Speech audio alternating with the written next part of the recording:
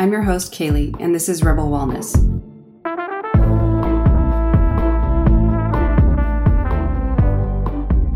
Welcome to the Rebel Wellness Podcast, where we embrace a holistic approach to personal health and empower women to break free from the noise of today's diet culture. I'm your host, Kaylee, also known as Coach Kales, and I'm thrilled to have you join us on this journey to becoming healthier, stronger, and more resilient in this life. If you found this podcast, you might be somebody who is tired of feeling bombarded with unrealistic body standards and conflicting health advice, and just ready to rebel against the one-size-fits-all approach to wellness. This is a great opportunity and place to create a lifestyle that truly works for you. And I want to welcome you to your new home for everything health and wellness without any of those influences.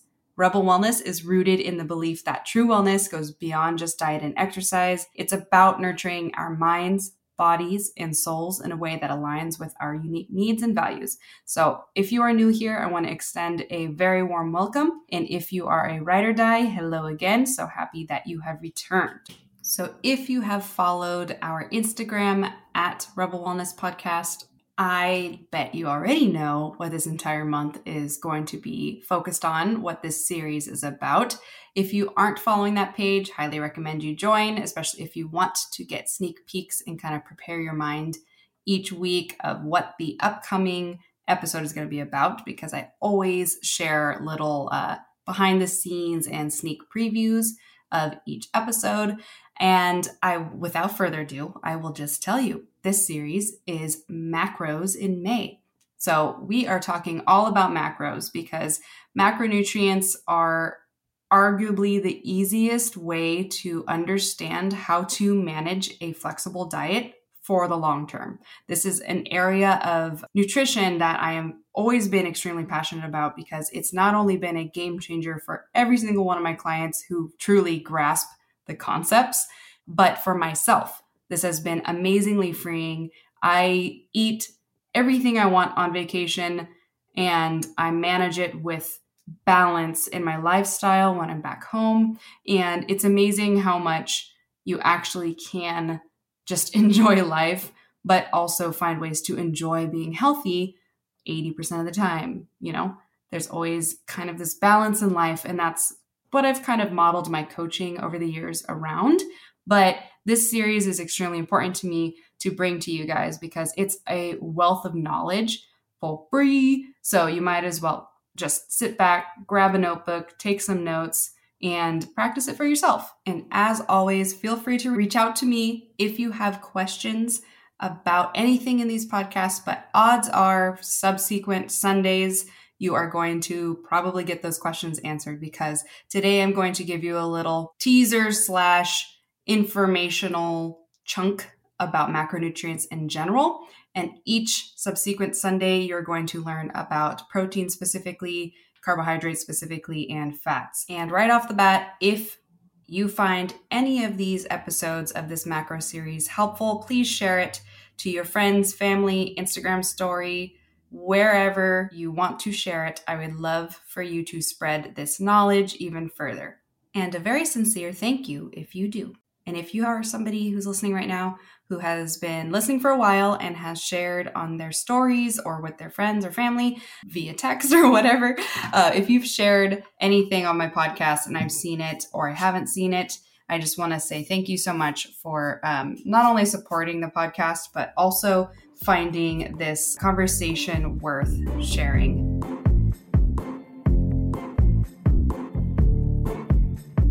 Okay, so let's jump into it. So maybe you've heard of, if it fits your macros, maybe you've seen the hashtag iifym. That's what that stands for, flexible dieting or counting macros in general. If you've seen that before or heard of it, you're going to become a professional after this month of understanding what it truly is.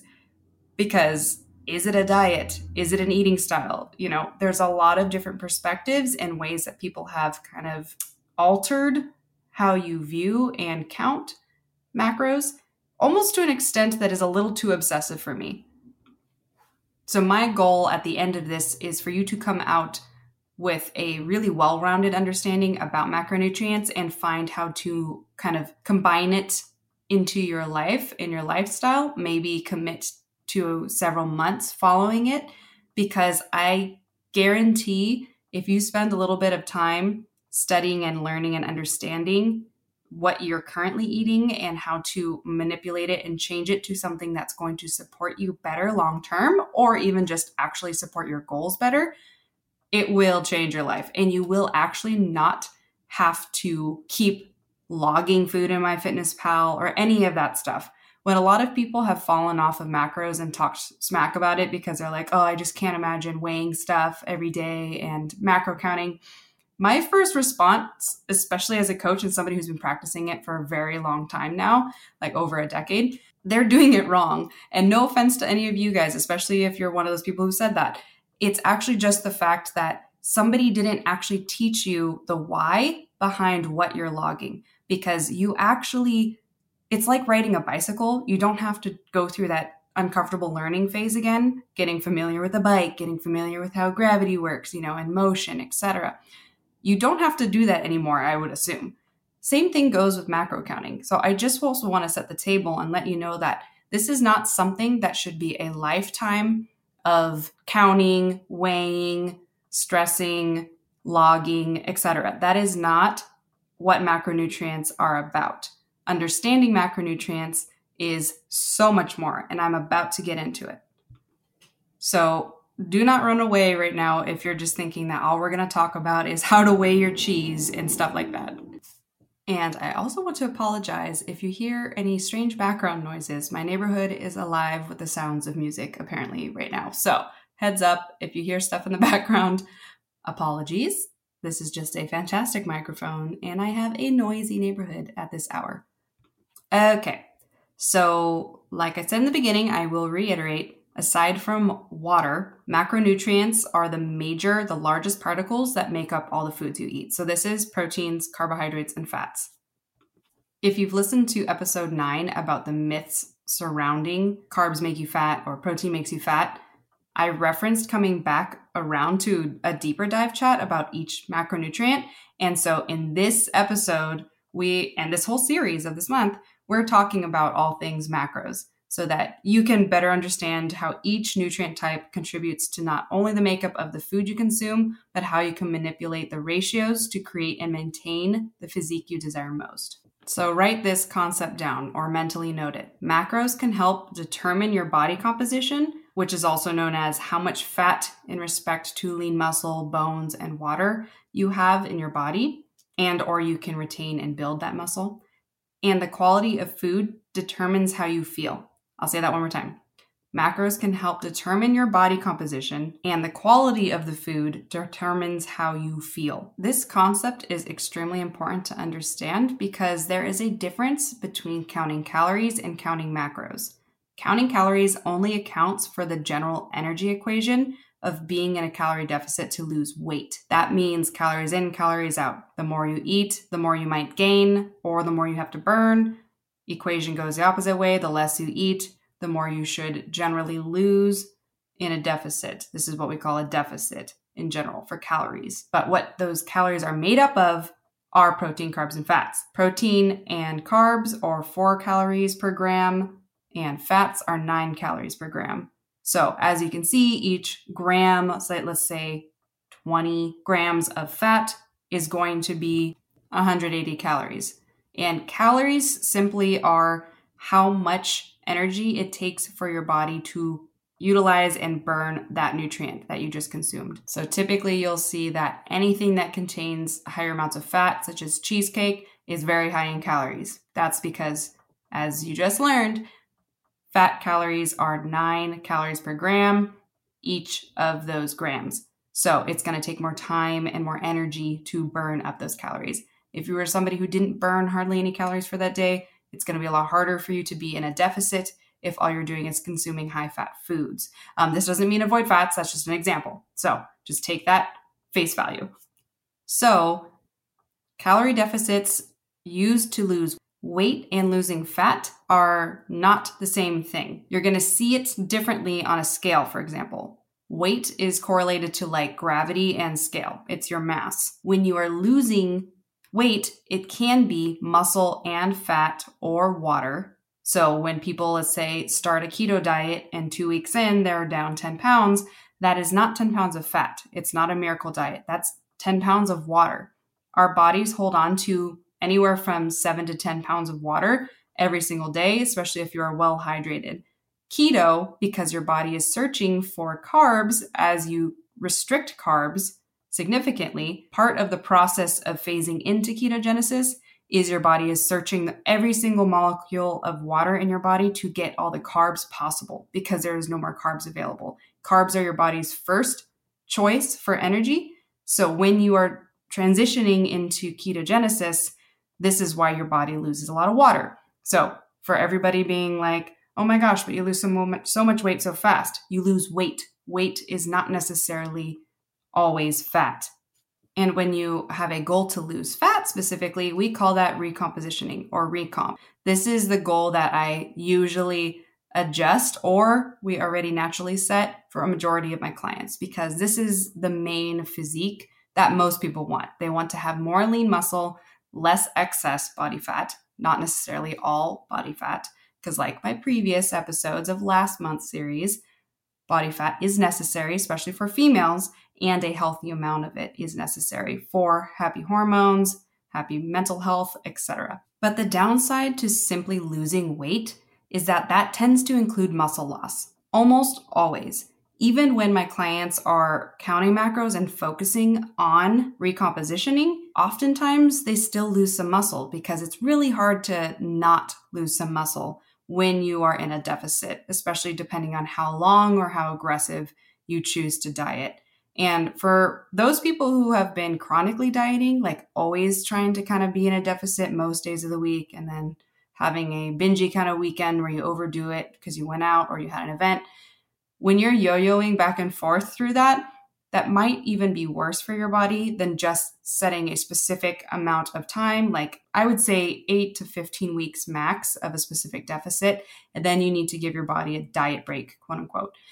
Oftentimes when people are dieting and they are not really tracking anything or having any intentions or whatnot, you're probably not actually dieting, and it probably makes sense why you're struggling back and forth with your body composition or your physique, etc. So I'd highly recommend you to continue to listen through this whole series because it's going to be a game changer for how you view food in general. And when you are losing muscle, that's the tone, quote unquote, or the shape that majority of us want to maintain on our body.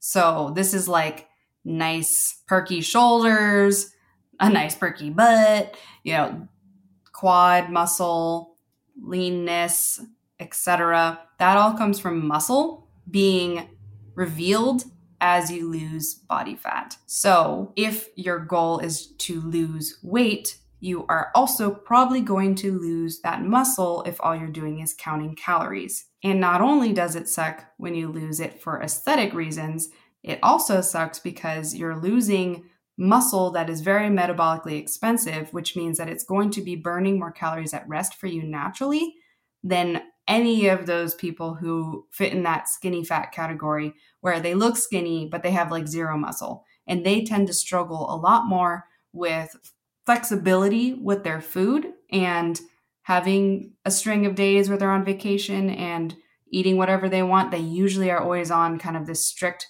mentality because they don't have enough muscle. So muscle is king, in my opinion, because those who have more muscle long-term are less at risk for nearly all diseases, bone density issues, and tend to age more gracefully, quote unquote, even though I don't necessarily love that term. The concept is true because when you have more muscle, it stimulates more bone production, healthier joints, so you don't get at risk of arthritis and things like that more for longer, as well as it stimulates more collagen production, so your skin is tighter and more youthful looking longer. So again, I cannot emphasize enough how important it is to have more muscle. Therefore, just counting calories without focusing on what macronutrients make up those calories, we either lose mass in total, which shows up as a lower number on the scale, but is not the ideal physique we would want, or we can manipulate how our body recompositions and support our lean tissue and encourage fat loss more specifically by following macro counting. So this is why this is such an important topic, because it will change how your body looks simply by focusing on different macronutrient categories of the foods you eat and understanding how it supports your long-term goals or even short-term goals. So rewind this if you need to hear all that again. But essentially, it's extremely important to understand that counting calories is not the same, nor will it give you the same results as honing in and counting macronutrients. All right, so macronutrients, as you now know, are protein, carbohydrates, and fats. They are essential components for our diet that provide us with energy and support for our overall health. Each macronutrient plays a different role in our body, and it's important to understand their functions and how to incorporate them into a healthy diet for your goal. So each subsequent episode, like I said before, I'm going to dig deeper into each macronutrient so you can kind of step out of the series, no longer a newbie to macros, and manage your health goals even better. But I also want to say the coach in me would encourage you to begin logging your food during this series through an app like MyFitnessPal or any of the other apps. I know a lot of people use like Fitbit, or I think there's like Factor or something. I'm not sure, but there's a bajillion different food tracking apps. MyFitnessPal is the OG. It has the biggest database of foods, and you can even just use the feature that like literally scans the barcode of whatever you just made, and it directly adds in exactly the food item you used. There's so many different amazing things you can do with MyFitnessPal, but 10 out of 10 for newbies, recommend MyFitnessPal over all other food logging trackers. And I would also give you a little pro tip. Go in and zero out all of the macro goals. I know when you sign up, it's going to like ask you some questions about your height, weight, goals, etc. And then it's going to give you some arbitrary calories and macros to follow. It almost always defaults everyone to 50% carbs. And that is, in my opinion, far too high for majority of people's goals, which is to have more lean muscle and lose excess body fat. For most people who aren't athletes, 50% carbs is a little too high. And I would change all of the goals to just 0 for now so that you can just log your food during most of this series and just kind of be observational about what you put in there. This is really key to starting to build awareness to how many calories and what macros are you falling short on in your day-to-day life. And that's going to give you a little snapshot of where your metabolism is at right now. So highly recommend right now, download the app, begin logging whatever food you remember you ate so far today or whatever you plan to eat, and track it throughout the week and just observe what you are doing. Nearly all of my nutrition-specific clients observe in the beginning when we start logging that they're consuming dominantly carbs and fats and hardly any protein. This is pretty common, especially for females, and especially in a day and age where there's quite a bit of food propaganda saying we don't need that much protein, which is true for those people that just sit at a desk and have 0 fitness goals or muscle goals. But if you are somebody who wants to have lean muscle, wants to have balanced hormones, wants to manage their blood sugar better, you need muscle. Therefore, you need protein because protein is the building blocks of muscle. So this is a situation that we usually refer to in the health and fitness industry as the SAD diet, standard American diet. And that's where we're seeing a lot of disease being proliferative across the nation, especially because I think it's 1 out of 3 people in the US now have diabetes or undiagnosed diabetes, insulin resistance, etc. So that's insane. And it is definitely because we are eating too many processed carbs, too many fake fats or processed fats, and not enough protein to balance it all out. We're going to get into that soon. I call that like a rounded meal when you start to look at each meal having enough of each of those categories. But it is good to know that it's okay if you are one of those people in this first week or 2 weeks when you start logging your own food and you realize, oh my gosh, I am overeating in carbs and fats. It's exactly what Kale said. Like, that's normal. It's totally okay. That's oftentimes where when I get off track, I actually do use tracking as a tool to get myself back on track with understanding what I'm overeating and what I'm undereating, or just to refocus myself in general. So again, macro counting is a great tool because it can kind of come in and out of your life whenever you need it. But that knowledge is always going to be there. So it'll be like riding a bike. You won't even think about it. You'll just reach more for the high protein food item on the menu, like a steak with asparagus and stuff, much more than you're just going to go for like chicken fingers and fries and things like that. But also it's kind of freeing because maybe you've been eating so well the last month that you do just go for the chicken fingers and fries. And because your body is balanced, you don't have to worry about that becoming an issue for you. That's the beauty of macro counting. And since many of us have been like raised in a fast food and processed food environment where we don't individually farm or communally raise and grow our food anymore, aka industrialization and such, our body's metabolisms are becoming altered to the overconsumption of these engineered fats, carbs, and highly processed proteins. And I will also note that the bad rap that like red meat and stuff has gotten is only because of nitrate enhanced processed meats. There are no studies on natural red meats straight from a sustainably farmed cow that will cause cancer or other diseases. The only red meats that have been studied and got the bad rap for all red meats somehow is processed red meats such as like sausages, bacons, etc. that have been mixed with artificial nitrates, not the natural kind. And so I hear this all the time when I'm like, what proteins do you eat? They're like, I eat fish and turkey bacon and this or that. I don't eat any red meats. It's almost like a badge of honor. And I don't blame people. I hear it all the time from like the World Health Organization or the Mayo Clinic, etc., which are all these big companies owned by big food corporations. But I digress on that. And when you look deeper into the actual studies, not just hearsay or biased articles online, when you look at the actual .gov studies, they are only done on processed red meats. And it's only because that is a huge food group that a lot of people, especially in America, do overconsume for sure. But you should not be cutting out, especially as a female, all red meats because we bleed every month. Most of us bleed every month. We're losing iron, and red meat is one of the best places that you can replenish your iron and a bajillion other nutrients that are necessary for our bodies as well, for healthy hormones and things like that. So if you are somebody who is not understanding of what food groups are okay, red meat should be back on the table for you. And I'm not saying eat them every single day or every single week, but a couple times here and there a week is totally healthy for you. And you will hear this from very intelligent, very well-studied scientists and doctors across the board, even on their own podcasts on here. So don't think that I'm just pulling that out of my butt.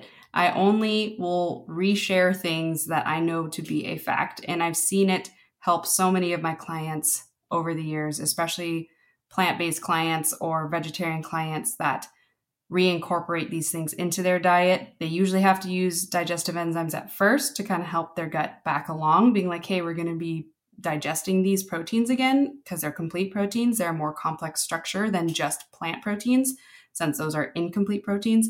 But do know that that isn't bad for you. And again, this is my podcast, so we can talk about things from my own experience and what I've seen in field research. And it's sometimes literally saving clients that have been fed bad propaganda, so to speak, who were literally falling apart, and just reincorporating good quality, sustainable animal proteins changed their life. So whether or not you want to do that, I highly encourage it, but I'm not going to push it on you. I just want to explain the real science because this is something we know and we've seen working with real humans, not just kind of one person's anecdotal experience and not following their blood work the rest of their life.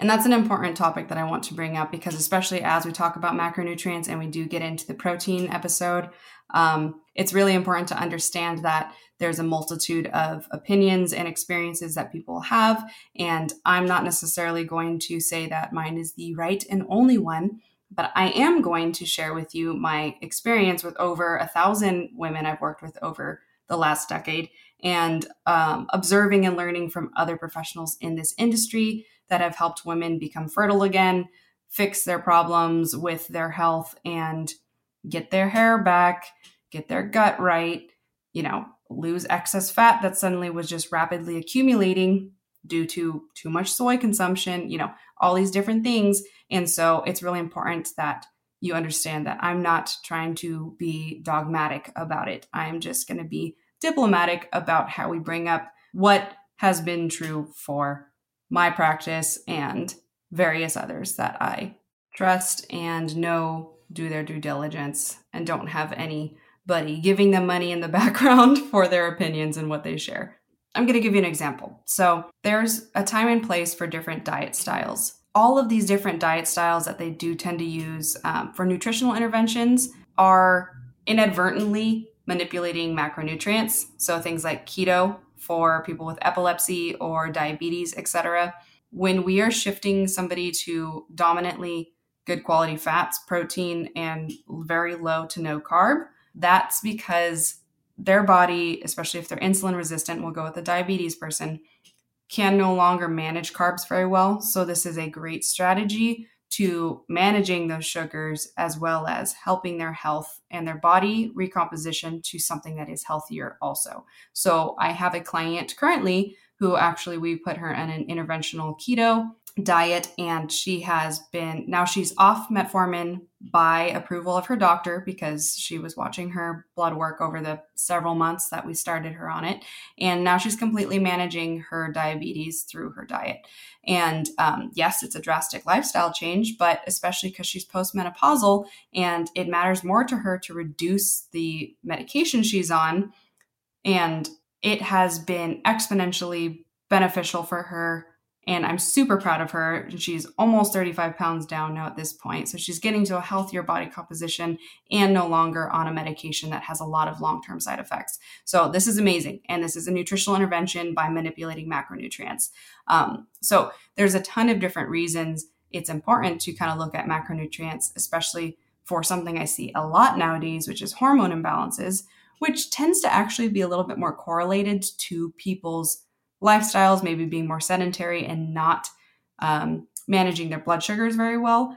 And that combined with stress, high cortisol, combined with high estrogen, when you get more fat, your body fat actually produces estrogen. So not only is your ovaries and such producing estrogen, but so then is your fat. And you get in this thing called estrogen dominance, which is kind of this hormonal storm where if you are a stressed person with high estrogen and you're not very active, you're going to be depositing fat like crazy, especially in your belly fat area. So by following macronutrients, increasing your protein intake with every single meal, and reducing your carbs, especially processed carbs, and increasing your good fats, we tend to see a healthier, happier hormone balance. So by including a balance of carbohydrates, proteins, and fats in our meals and choosing whole nutritious foods more often than not, we can ensure we're getting the nutrients we need to feel our best, but also look our best. And that's where macronutrients can be a total game changer in comparison to just calories.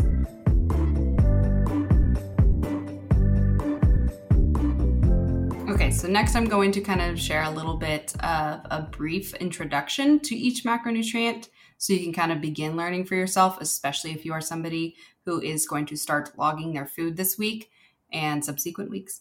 I would challenge you, do the entire month of May. It'll be really eye-opening for you.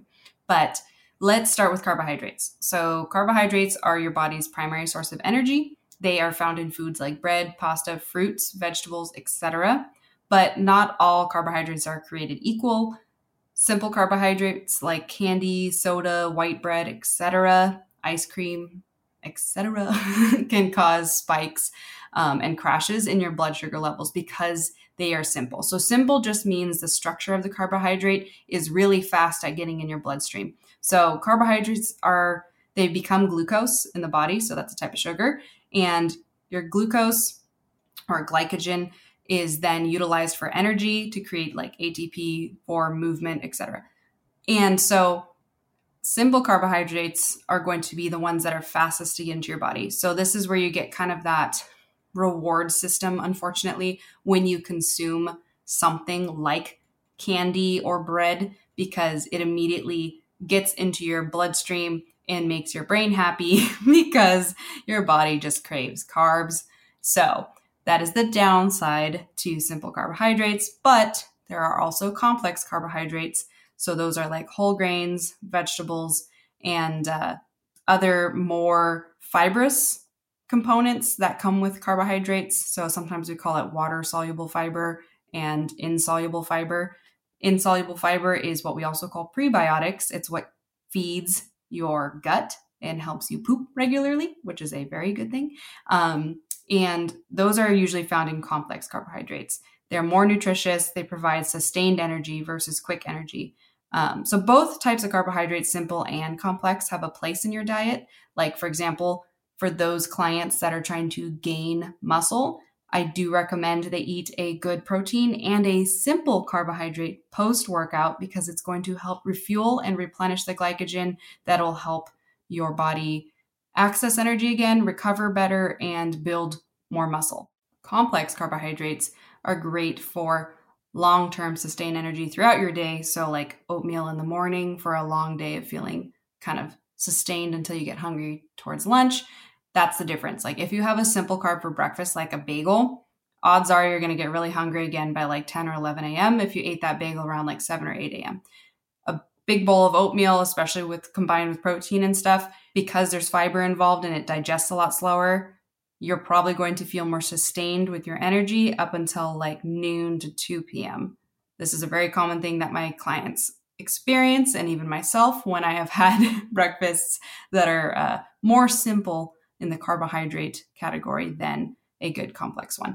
Things like chopped up yams in a hash, that's a great another version of a complex carb involved in a breakfast versus simple carbs like toast and things like that. Toast is really not going to give you any specific energy. It's going to give you short-term energy, but then you're going to be on that blood sugar spike and drop kind of roller coaster, and you're just going to be feeling hunger in and out throughout the day. And that's why you might feel cranky, hangry, or just plain old snacky all the time. If you're a snacky person, odds are your meals aren't sustainable enough. They're not complex enough to keep your blood sugar balanced. Balanced blood sugar looks like these major highs and lows of your blood sugar, which then correlate to your hunger and mental clarity, focus, etc. So with that said, all carbs also play a role in your brain function and your digestion. Okay, proteins are the next macronutrient I'll introduce. Like I've already kind of talked about it a little bit, but proteins are important for building and repairing tissues in our body, all tissues, not just muscle. And they also produce enzymes, hormones, and other molecules that support our bodily functions. So all the functions that our body is doing that we kind of almost take for granted, those are supported by protein, and protein majority only, honestly, because proteins are composed of amino acids, which are unique in their structure in a way that they don't easily become fat. So this is where you tend to see a lot of people who consume in their macronutrient ratios for their daily calories, higher percentage of protein as the total of their daily calories. They tend to have a leaner physique and are fuller longer and have better blood sugar because the amino acids don't affect the blood the same way that like carbohydrates do. So some common sources of protein include different animal meats, fish, eggs, beans, and tofu. I always say organic tofu, certified organic. And the amount of protein that we need in our diet kind of varies depending on our age, sex, activity level. But it is very important, and I would recommend for anybody, especially because they just did come out with several studies for people who over the age of 50 should be consuming, I think, roughly 30% of their daily diet in protein. So that means anywhere from 20 to 30 grams of protein per meal. Anything less than that has negative effects on their bone density and muscle retention. So, and there's no negative side effects to consuming higher protein diet when you're aging.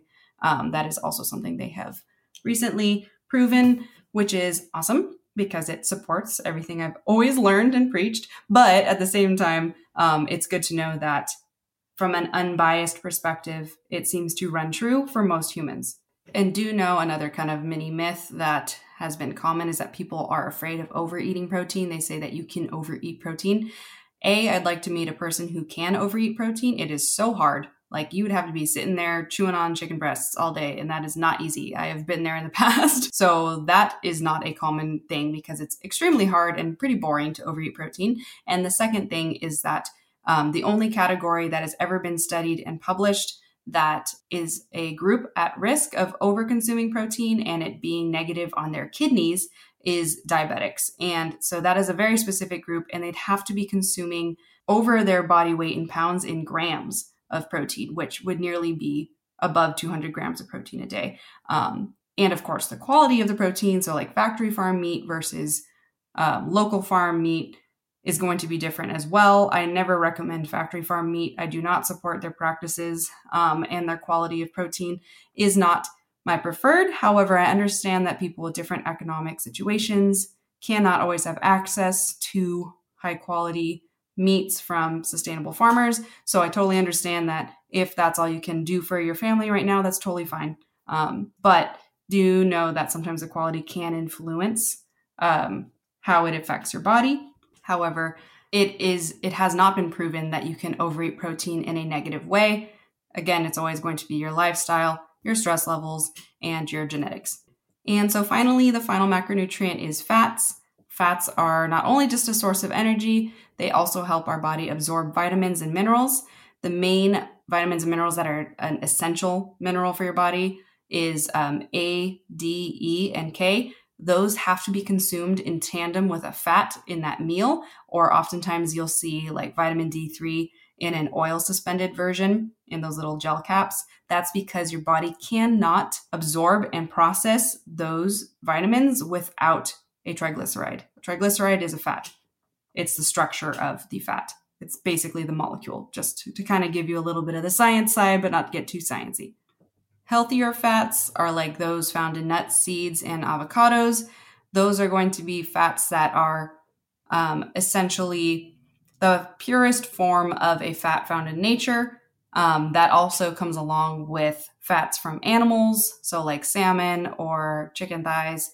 Animal fats are also natural for the body to process, and even things like egg yolks contain good quality fats that have nutrients that you can't really find anywhere else, kind of like choline and things like that.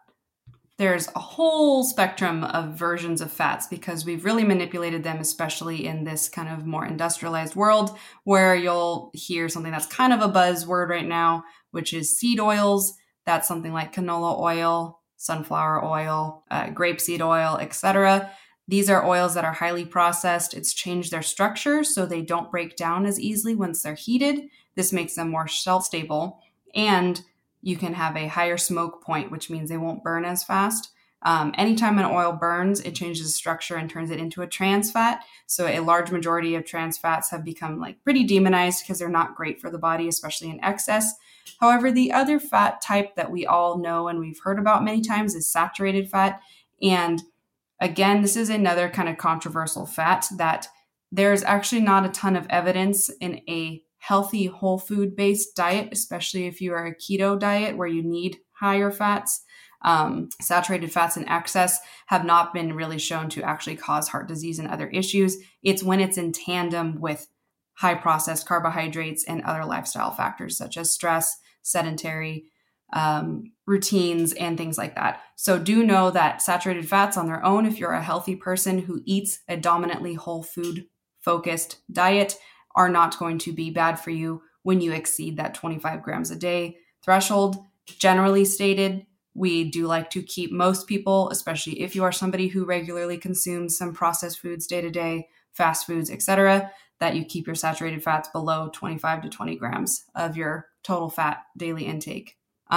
That's just kind of direct jargon from the FDA and the CDC, etc. But back from my nutrition school days in college. But it is important to know that All of this is just recommendations and conversations about what I've experienced, and macronutrients are not medications. But again, always check with your doctor should you have specific health things going on as you listen to this information. But this became especially apparent when you kind of think about groups like the tribes in rural Brazil who dominantly consume coconut. And coconut is all saturated fat. So they eat the meat, they drink the milk, etc. every day. It's a high consumption of saturated fat. They don't have a large comorbidity rate for dying from heart disease and things like that. So you can't necessarily say that a high saturated fat diet correlates to heart disease, because that doesn't seem to ring true for these population samples that do consume high saturated fat, but are also focused around whole natural food sources in their life. Whereas we, especially in the SAD diet, the standard American diet, consume a lot of things like Doritos, Taco Bell, In-N-Out Burger, whatever. And that is where you're getting a combination of carbohydrates and saturated fats and sugars or simple sugars, etc. That's kind of the storm that creates more of that heart disease potential. But again, it's really important to understand that fats play a role in your hormone production, and hormones are much deeper than just your sex hormones. It's not just estrogen, testosterone, and all of that. It is vitamin D is a hormone, serotonin, cortisol, DHEA, etc. Those are all hormones that do so much in your body every day. And fats play a huge role in it. They also protect your thyroid, and your thyroid controls a lot of those hormones. So as you can see, it's really important for you to focus on good quality fats in enough consumption every day. This is somewhere that a lot of my female clients fall short, because we've kind of all been indoctrinated that dietary fats are demons. They're like little evil things that turn immediately into body fat in your body. That is simply not true. They are another energy source, and when in excess, they can turn into fat. But that is not commonly the situation if, again, you are an active person and you burn exactly or less than you eat.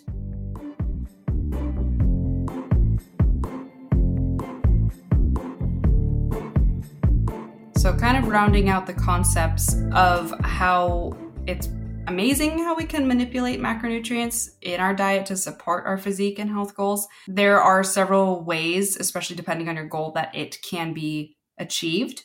So let's start with weight loss. If your goal is to lose weight, you'll want to focus on reducing your overall calorie intake, which is ensuring you're getting enough nutrients. So I do not ever want to see people, especially grown females, adult females should never be eating under 1,400 calories a day.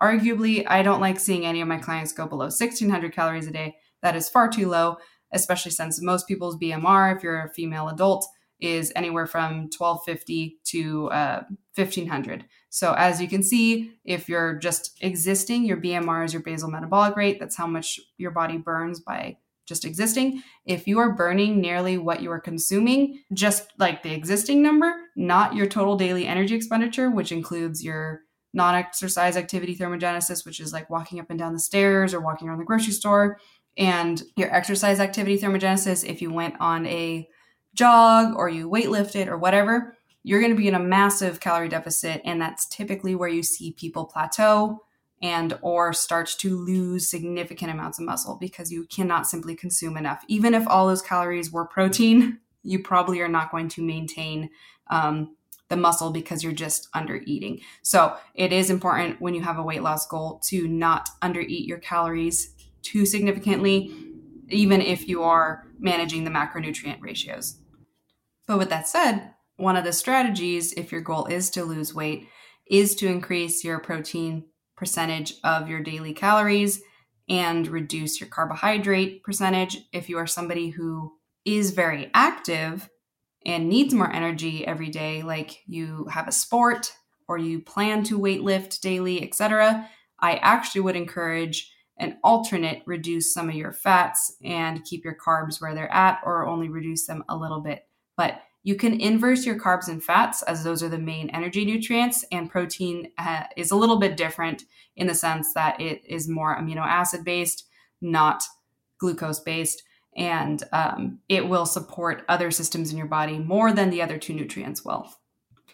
And a lot of studies have shown that a higher protein diet helps with weight loss naturally by just reducing your hunger and increasing those feelings of fullness, which is why I said I've never seen somebody overeat protein intentionally or even unintentionally. It is so hard to overeat protein. Like, I call liar on whoever says that that's a thing.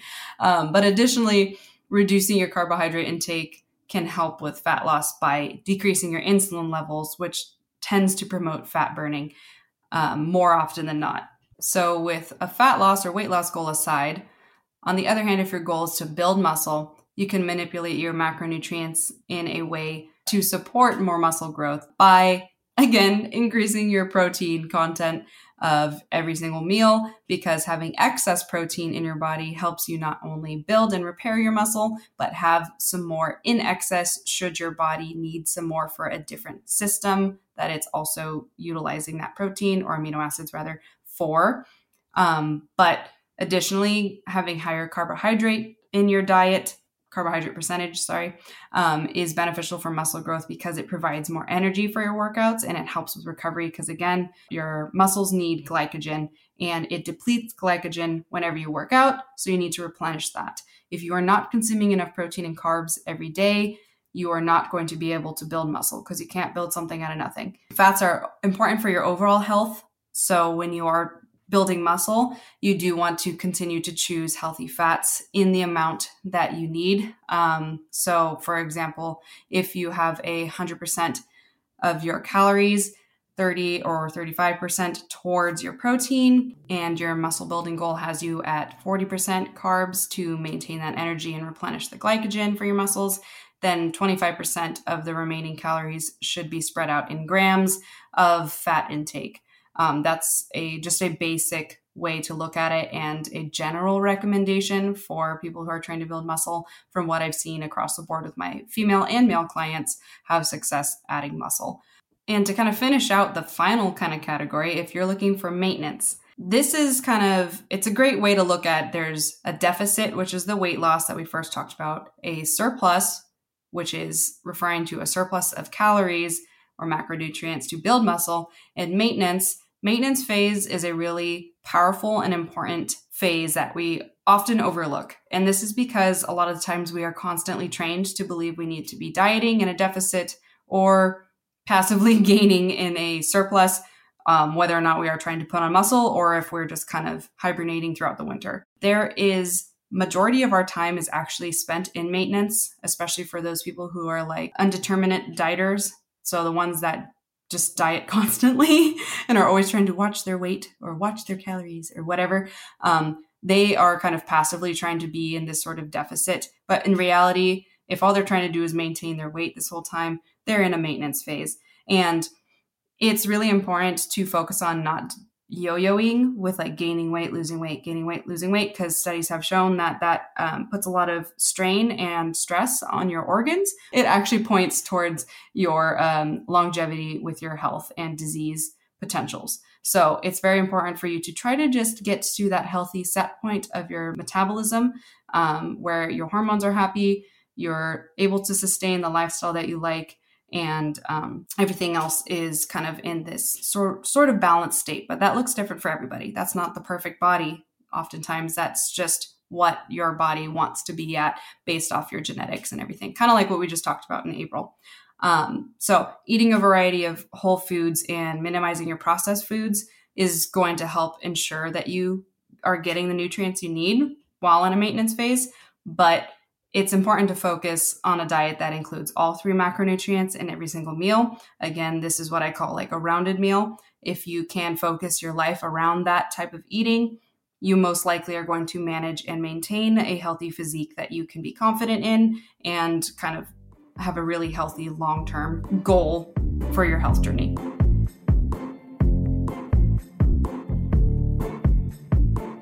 All right, lovely. So as we wrap up this final chunk of episode 1 of the Macros in May series, I hope you are feeling inspired to take control of your health and well-being by understanding the makeup of the food you consume, more so than just the calories.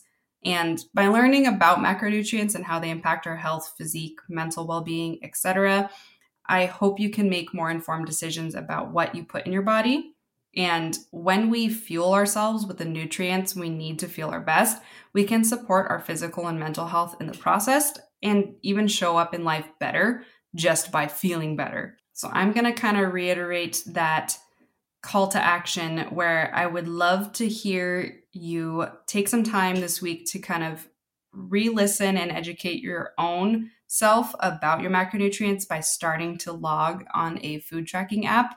It doesn't have to be perfect. Do your best, but try it out and see where you're landing for yourself. And it's going to bring so much awareness that's going to kind of enrich your understanding around food and hopefully give you actually a little more freedom.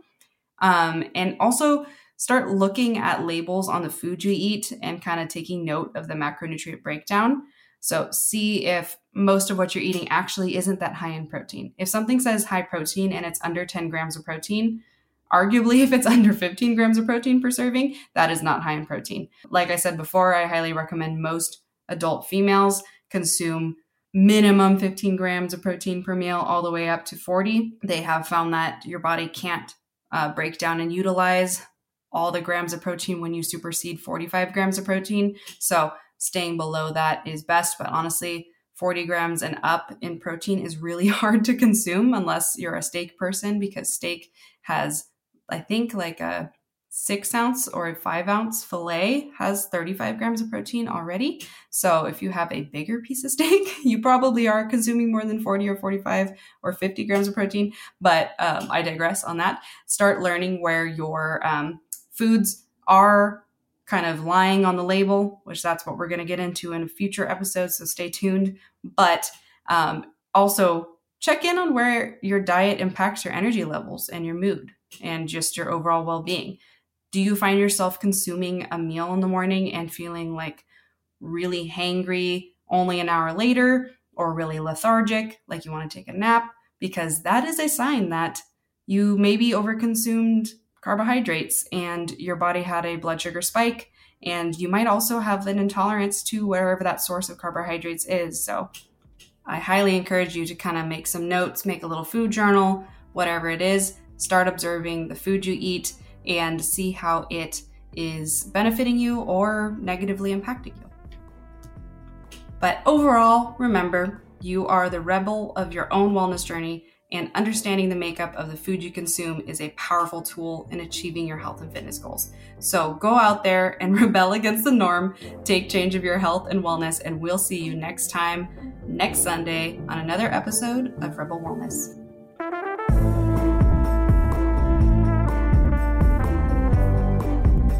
Hey you, thanks for tuning in to our latest episode of Rebel Wellness. If you've been enjoying our conversations around health, fitness, and wellness, we have some exciting news for you.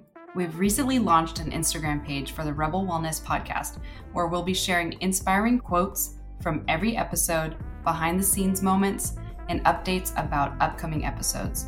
So be sure to follow us at Rebel Wellness Podcast on Instagram to stay connected with our community. And it's growing, so I'm really excited about it.